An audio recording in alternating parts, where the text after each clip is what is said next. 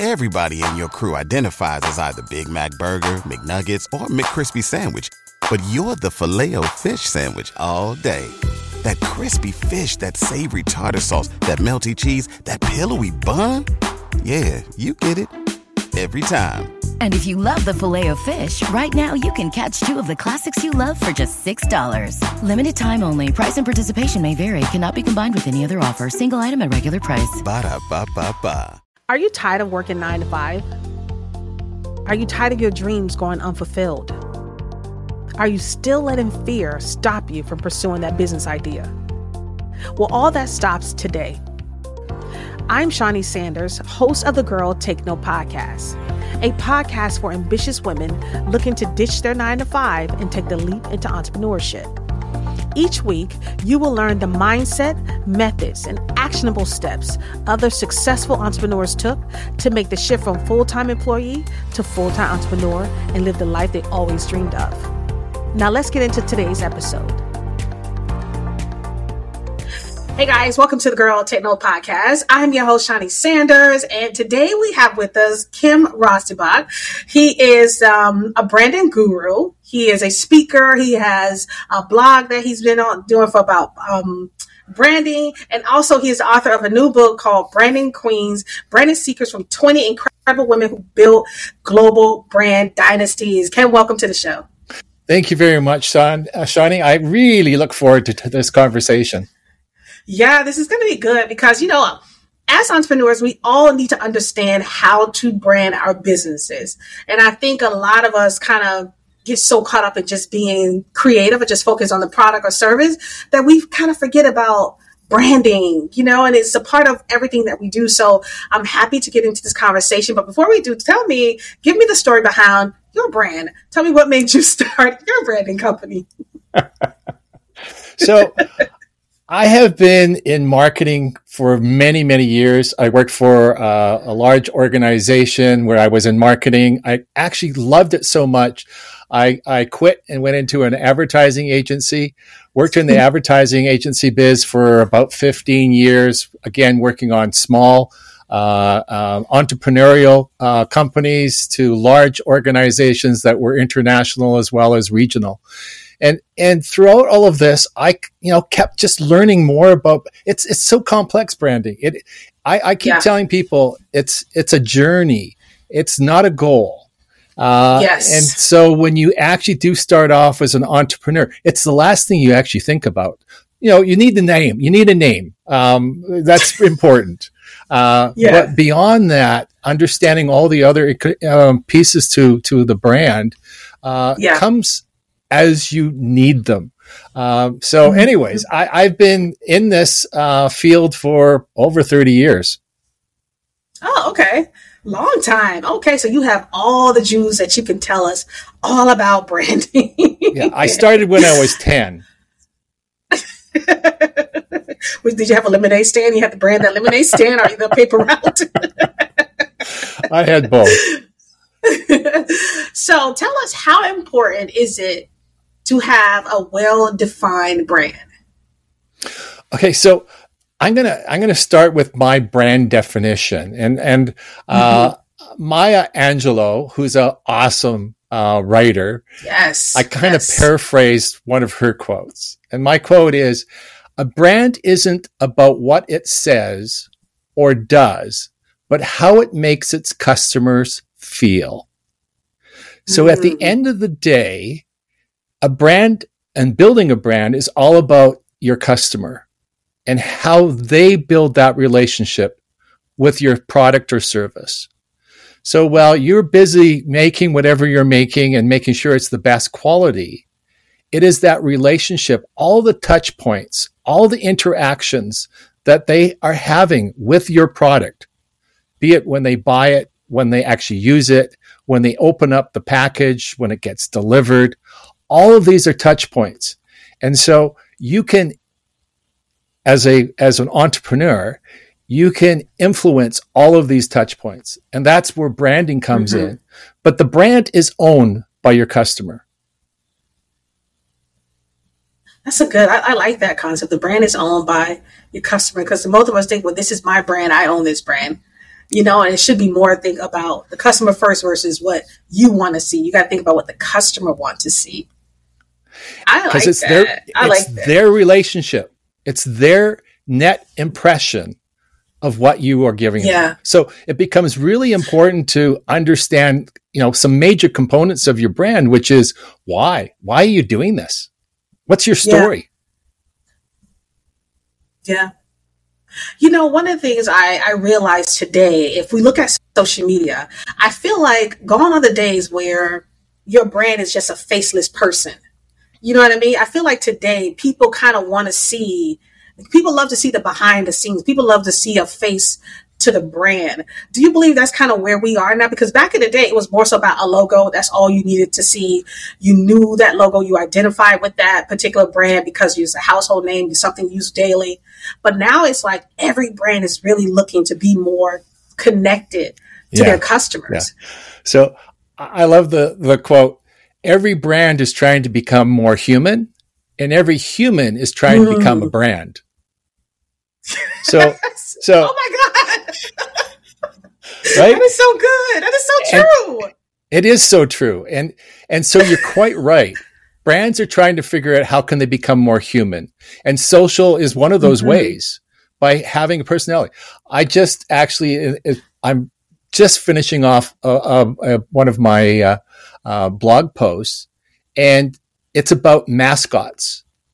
And mascots is a way. Mascot is it can be a cartoon, or it can be a face of a made up person that represents the brand.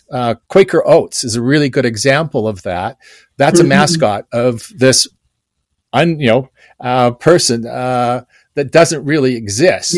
But it's a person that can start building that relationship with. And then from a social perspective, it can have a voice. Kentucky Fried Chicken, KFC, has a mascot. That person represents, the Colonel. And that is not the Colonel. This is a made up character. But this is how brands are being able to become more human. The interesting part is, we keep hearing as people, we need to be brands. And I kind of caution people a little bit on that, because you're actually taking away some of the nuances that make you a person. Because what you have to do is you have to really put yourself into a box. And I always say it's kind of like a cereal box. Because you have to take a 3-dimensional and actually become a 2-dimensional thing for people to actually understand, because as humans, we're too complex. So you have to take some of that complexity away to get to the essence of what you are as it concerns what are you selling. Do you have some of those clients that feel like that you have to convince that they need to be more human, and when they're more so like, I just want my product or service to sell the business. I don't want to have to connect it to a story.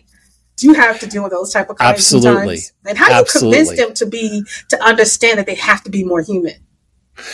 It's when they want to expand or when they want to do something different, and then they have to try and convince their customers that this is a good thing.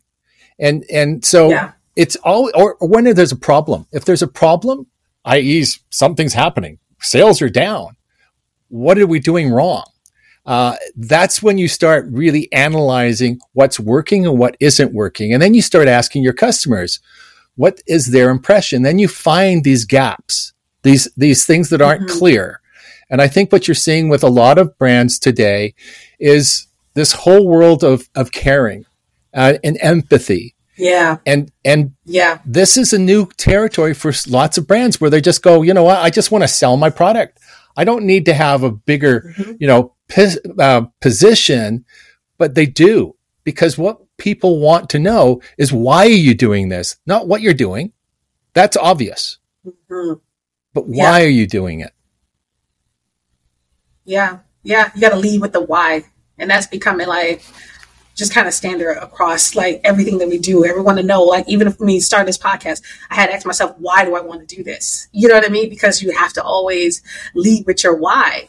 So how do you tell someone to begin to think about building a brand? What do you tell them to do first? Think about the name or think about the story first and then kind of build from there? What are those steps? So I've created the 5 C's of branding. And these are sort of like pillars of understanding how do you build a brand.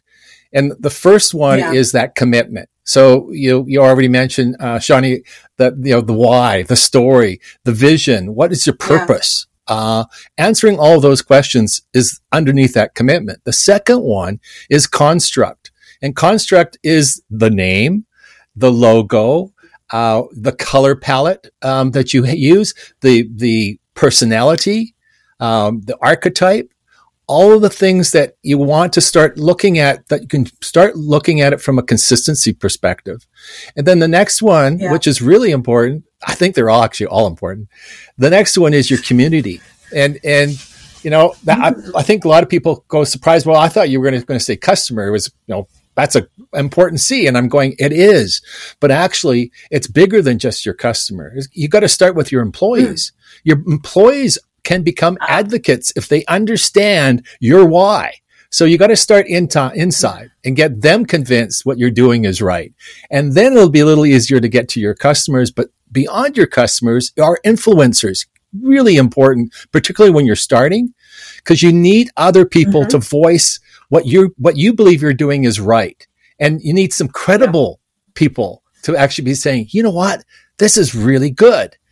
And that's what, we always look for. We always look for those, again, the reviews, as part of that, but also credible sources of people that are out there. And then the next one is content. And content is really the one that we also, we talk marketing, and marketing is part of that, but it's actually bigger than marketing.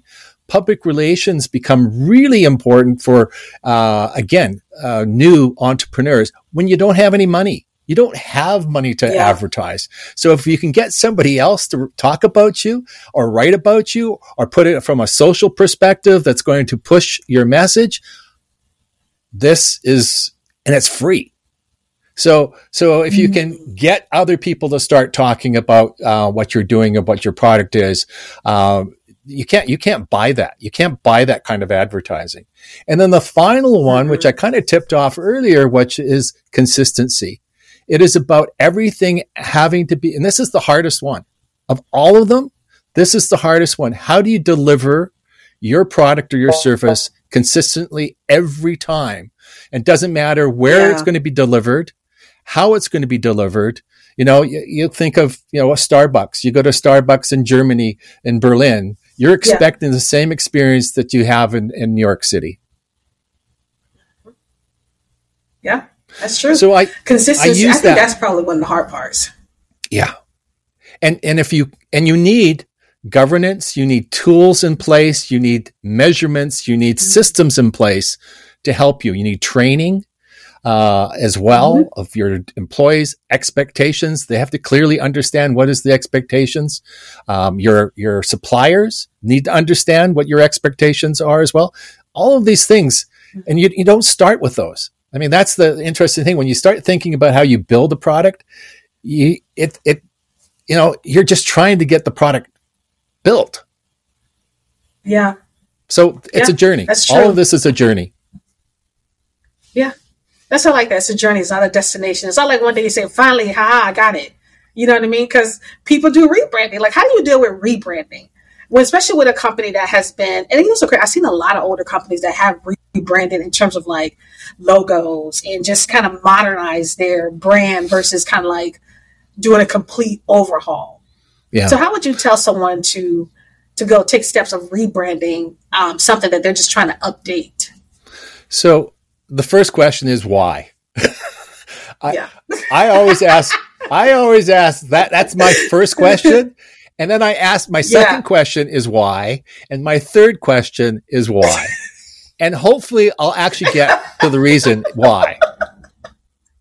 Yeah. But is it a problem? Is that the first, if it's a problem, if something has changed? I mean, we're seeing today a lot of brands having to reevaluate as it concerns the society that has changed. Acceptability from an inclusion and diversity perspective. There are some brands out there that, are communicating not necessarily the right message. And so they have had to change their brand and change some of their nuances. I mean, you're seeing a lot of teams out there changing their names, as a lot of their names are coming or are derogatory from a sense of First Nations. So yeah, that's true. If you're coming from that point of view, then rebranding makes really good sense. If you're rebranding because you've gotten feedback from your customers to say, okay, your brand's kind of looking kind of old. It doesn't look like it is, current to the target audience. It's not, you may be able to tweak it without being so drastic that you actually change the name or change the complete look, because you want to keep some of that consistency. I mean, a good example is Coca-Cola. When they changed their Coca-Cola ingredient and they came up with the new Coke, there was a huge uproar of people wanting the classic, and they came back with the classic, right? So you got to be really careful about what you're trying to do and make sure that your customers are in support of it.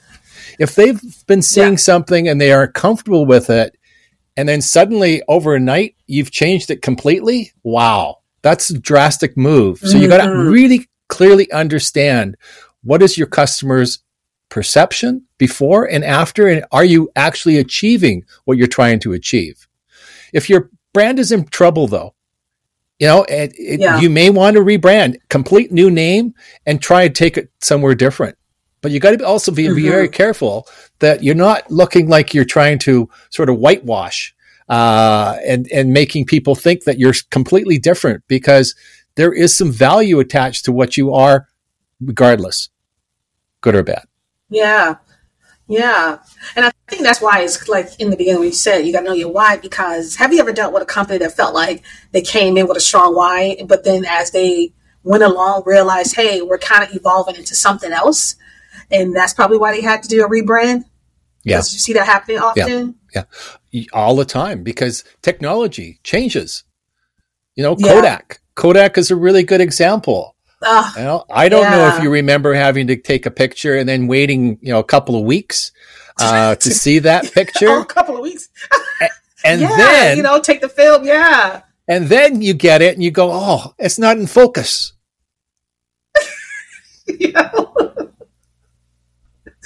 Oh my God, that's so true. It's so funny with Kodak because and it's so funny because those cameras are back now, the ones that you actually get your picture right away. You gotta shake it or either let it sit to kind of. It's so funny how things just come back around again. Nostalgia. Used to use. Yeah, it is. Yeah. Oh my goodness. So tell me, what inspired you to do the book? Well, it started off as a blog. And the reason I started the blog was I had found out that Veuve Clicquot, which is the champagne, it was, I don't know if you've had Veuve, if you've not had the champagne, you should have it. It's actually very, very nice champagne. But Veuve is French for widow. No. And when I discovered that, I'm going, why would somebody put widow Clicquot on a bottle of champagne? And the other thing that I found out was the champagne was started and built. The whole company was built by a woman, Barbara Nicole Clicquot.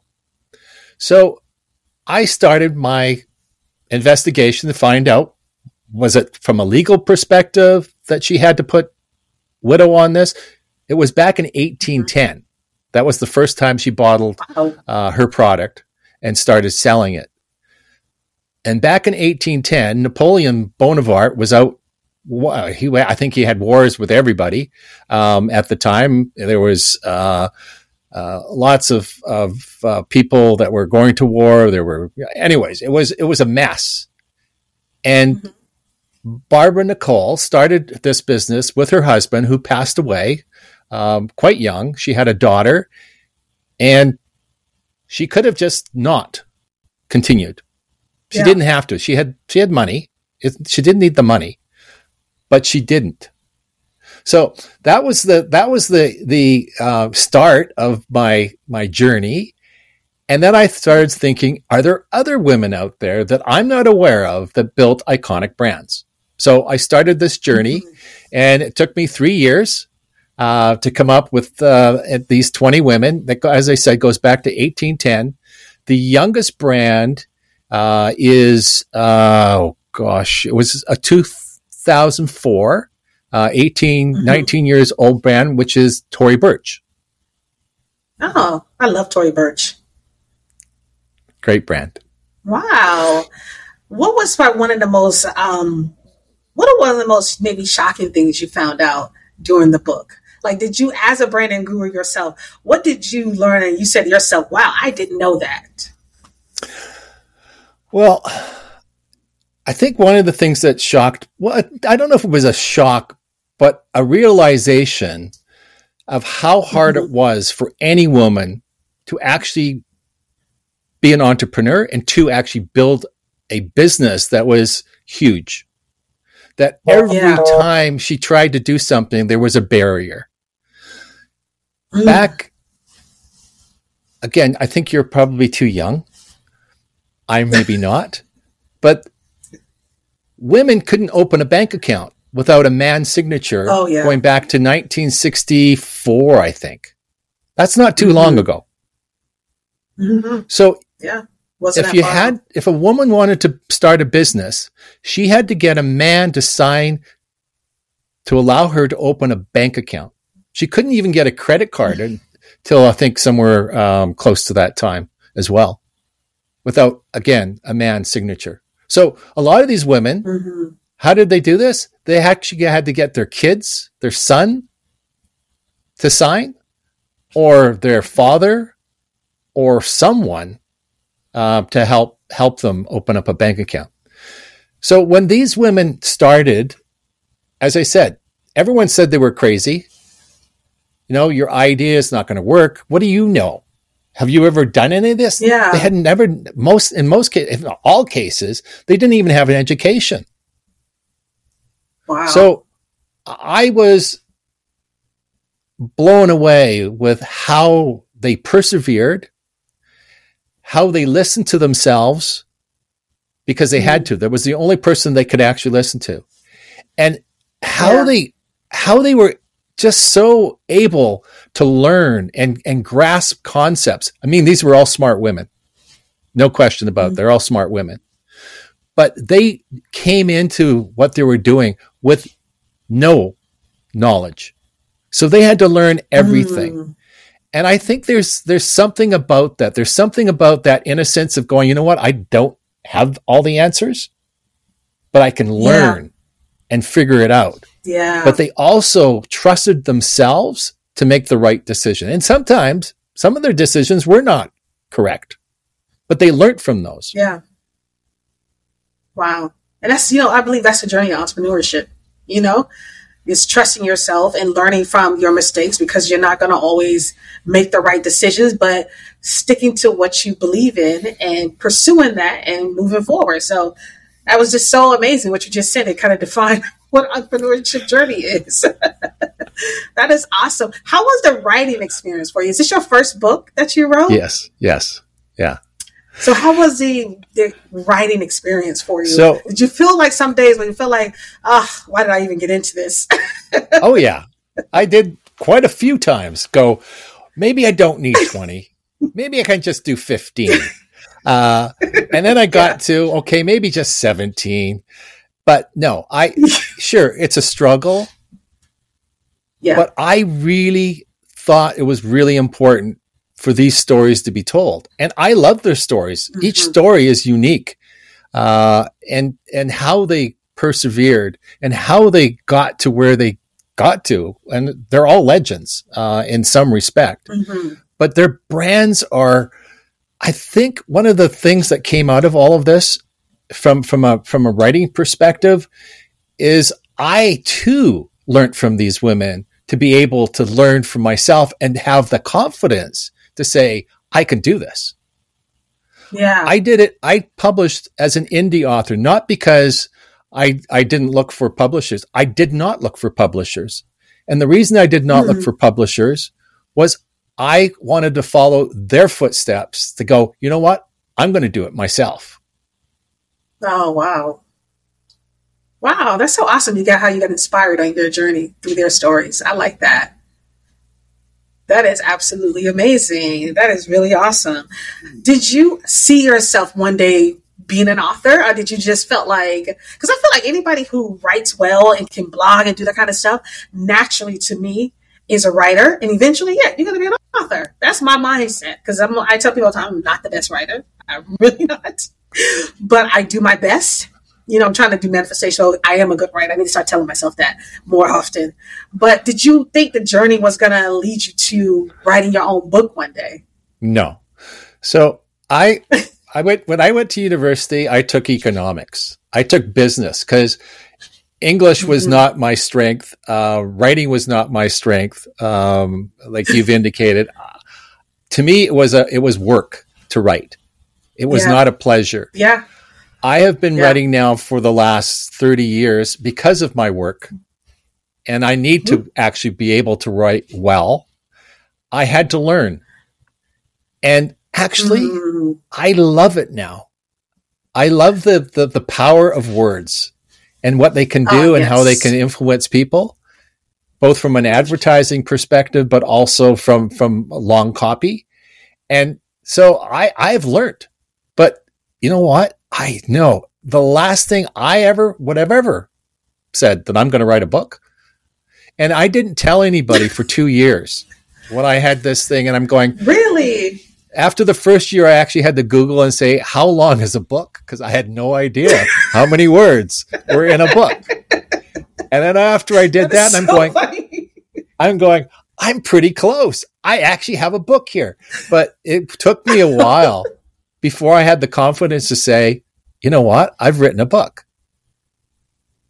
Ooh, look at that. That's awesome, though. I think that's so funny. I had to Google how many words is in the book. I think a lot of people have probably done that for sure. Oh my God. Let me ask you this. Where do you see branding going in the next maybe 10 years? Because right now I feel like social media is so intertwined. Like people now today build their brands based solely off of social media, you know, and feel like that's just it. But then I think about, well, what if social media goes down? Does your brand no longer exist? Because it was all built on social media. So where do you see the branding process, just brand overall, going in the next few years? I'm hoping that there's a better definition between sort of the people brand and the product brand or the service brand. Yeah. As long as you're selling something, and I think this is where the gray area comes in to me is what is it you're selling, and how important is it to have a brand? I mean, from a social perspective, sure, there's a look. Do you have to have a certain look? It's your personality, you know, to get across your personality. But I think some people are calling that brand. When people become famous, they're calling that brand. Everything's. I think we're overusing the word brand, because brand to me is much bigger than just a look and a feel. And, and it's that commitment. So you're right. I think what the problem is there's so many now that as a consumer, we're inundated. We only see and deal with the ones that are important to us. Everything else is noise. So yes, if a social platform goes down, you're right. All those brands that are only on that platform will disappear. Yeah. I don't think it'll be, the end of the world. That's for sure. It'll be easier for me because then I'll have less ones that I can have to remember. Yes, exactly. It just made me think of it because when TikTok, the CEO, was in front of the congressional hearing, and so many people were so afraid that if TikTok was to go down, that was their sole source of how they built their brand, how they make their money. They don't have anything outside of that. But so it made me think about, well, how important is it? This is fame. That's got nothing to do with the whole branding process. That's to do with fame. Like I'm a content. So when I'm a content provider and creator, that I guess is a product, and it is somewhat unique product. But will that product be existing 100 years from now? No, because it's tied to one person. And this is where I have the problem with a brand is you've got to separate the person from the brand, because the brand, if you actually want it to live, it's going to have to live beyond just the person. And that's the problem. Most people are trying to tie a brand with the person. And once that person stops, that brand stops. The brand is gone. Wow. You know what? Nobody has ever put in that type of perspective for me. Now, that says a lot. Because you're right. A lot of these people feel like they're their brands. They're their content creator. They are the brand. And if you stop or you're gone, then the brand is gone. The brand doesn't live on. True brands live on past their CEOs, their creators. And that is so true, Kim. And that's where the 5 C's become really important, because those are foundational to make sure that brand survives beyond one person. Wow. Where can we get these 5 C's? Because I got to go get them. So, okay. Are they on your blog? Like, where are they? Yeah, they're in the book, Branding Queens. I had to come up with some sort of foundation so that I could go through each of these. My plan was to identify the strengths of each of these women under the 5 C's. What was funny though, when I finally started to do it, it was all subjective, right? As to whether they get a 5 or a 4 point something for, commitment versus content. They all have them. They all have all 5 C's and they're all high marks. I can't differentiate between each, because you need all 5 to be a successful brand. So I'm actually writing my second book. I'm halfway through, and it's called The 5 C's of Branding. Yeah. Good. I can't wait for that book to come out. So, Shani, you're going to have to wait for that one. I'll send you a copy. I'm going to have you back on here so we can talk about yes, please do. And I'm going to have you back on so we can talk about the new book that's coming out. Because you're now an author. You are an author now. That's part of who you are. It's so funny how our life can just evolve into something that we never imagined for ourselves, really. Yeah. And to discover that kind of thing, it's always so amazing to see it. And I always get to hear about it with other people when I bring people on the show who, are entrepreneurs too and never expected to even be entrepreneurs. It just kind of it just kind of happened for me. Right. And that's kind of the story of everybody. Did you kind of hear that story with the women you interview where it's it's not what they set out to be. It's just kind of what they either had to do or just decided to do. It was both. What I did see was the commitment to be all in and to learn and to listen to their customers. Mm-hmm. They understood their customers. They were their customers in a lot of cases, but they spent time with their customers, learning from them. I can tell you one, small story. Liz Claiborne. So she's the fashion designer, clothing company. And she would often be in a store watching her customers interact with her clothes. And these women that were looking at the clothes and trying them on thought she was a sales clerk. But she would be asking them questions. She didn't say, "Oh, I'm the designer." No. She was trying to figure out what they were looking for, what they needed, and whether she was addressing their problems that they had. Oprah Winfrey. Exactly what you have to do. Oprah Winfrey. At the end of every one of her shows that she recorded, she stayed to talk to the audience. Why? She wanted to find out their reaction to the show. She wanted to find out whether she'd, hit the mark on some of the points that she was trying to make. She was getting feedback. She was getting live feedback. Yeah. Wow. Estee Lauder. So good. Estee Lauder, the cosmetic. she'd be on the sales floor all the time. So, cosmetic floor is usually the main floor in a department store. She'd be standing around. She would be the one out there, spraying the scent so that people could smell it and go, where's that coming from? She was the first one to come up with free samples. Oh, wow. And again, so she could have that conversation with her customers.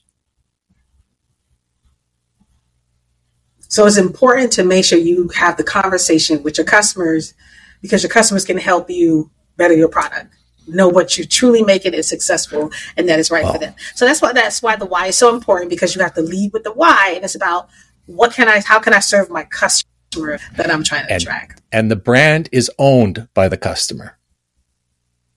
The brand is owned by the customer. I like that. That's a good way. This was good, Kim. I'm so glad you came on. I learned a lot about branding. I know my audience will. I cannot wait for the 5 C's to come out, because I'm definitely getting it, and I know they are too. Now, before I end the show, I ask every guest this question. What was some of the best advice you received from another woman? Wow. I knew you were going to ask me this, and I actually made a huge long list, but I know there's only one. So the one I'm going to tell you, which is probably the most important one I've learned in my life, and that was when a woman comes with a problem for you, I have to ask 2 questions, or at least understand, am I just listening, or did you want me to fix it? Because in a lot of cases, what was required was just for me to listen. And I can tell you, as a man, we're wired to fix things. So our automatic reaction is to fix things. And what I found out through time and through actually women telling me is no. All I want you to do is listen and empathize with me. And I go, wow, okay, I can do that. That is so true. A lot of times men are always trying to fix. Same thing with my husband. I'm telling him something. He'll be like, well, what do you want me to do? I don't need you to do anything. I'm just telling you. I'm sharing. I want you to listen to me. You don't have to try to put the fire out. I can put it out myself. That is good advice. I like that, Kim. Thank you so much. This has been a really good show. I'm so glad you were able to come on. Definitely want to make sure the book is available now, right? Yes. Yep. The current one is available now. All right. Branding Queens, you can find Amazon as probably a good place. Any online outlets, it's available as well. There's also Kobo has an audio version as well that you can find. There's a hardcover, soft cover, and of course there's the ebook. Okay, cool. I should have gotten into some questions about being able to be self-published, because that's a story in itself too, I'm sure. Oh, yeah. Having to do that. So, yeah, we'll get into that next time you come back with the next book. So, all right, guys, listen, I am Shawnee Sanders. This is the Girl Take No Podcast, and we will see you guys next time. Thank you for listening to the Girl Take No Podcast. We really hope this episode gets you one step further in your dream of becoming an entrepreneur. If you like this episode, please leave us a review. Once you leave us a review, we will shout you out on our next episode. Now, in order to qualify for the shout out, all you have to do is leave a review, screenshot the review, tag Girl Take No Podcast in your stories, and you will get a shout out in our next episode. Until then, guys, thank you so much for listening, and we will talk to you next time.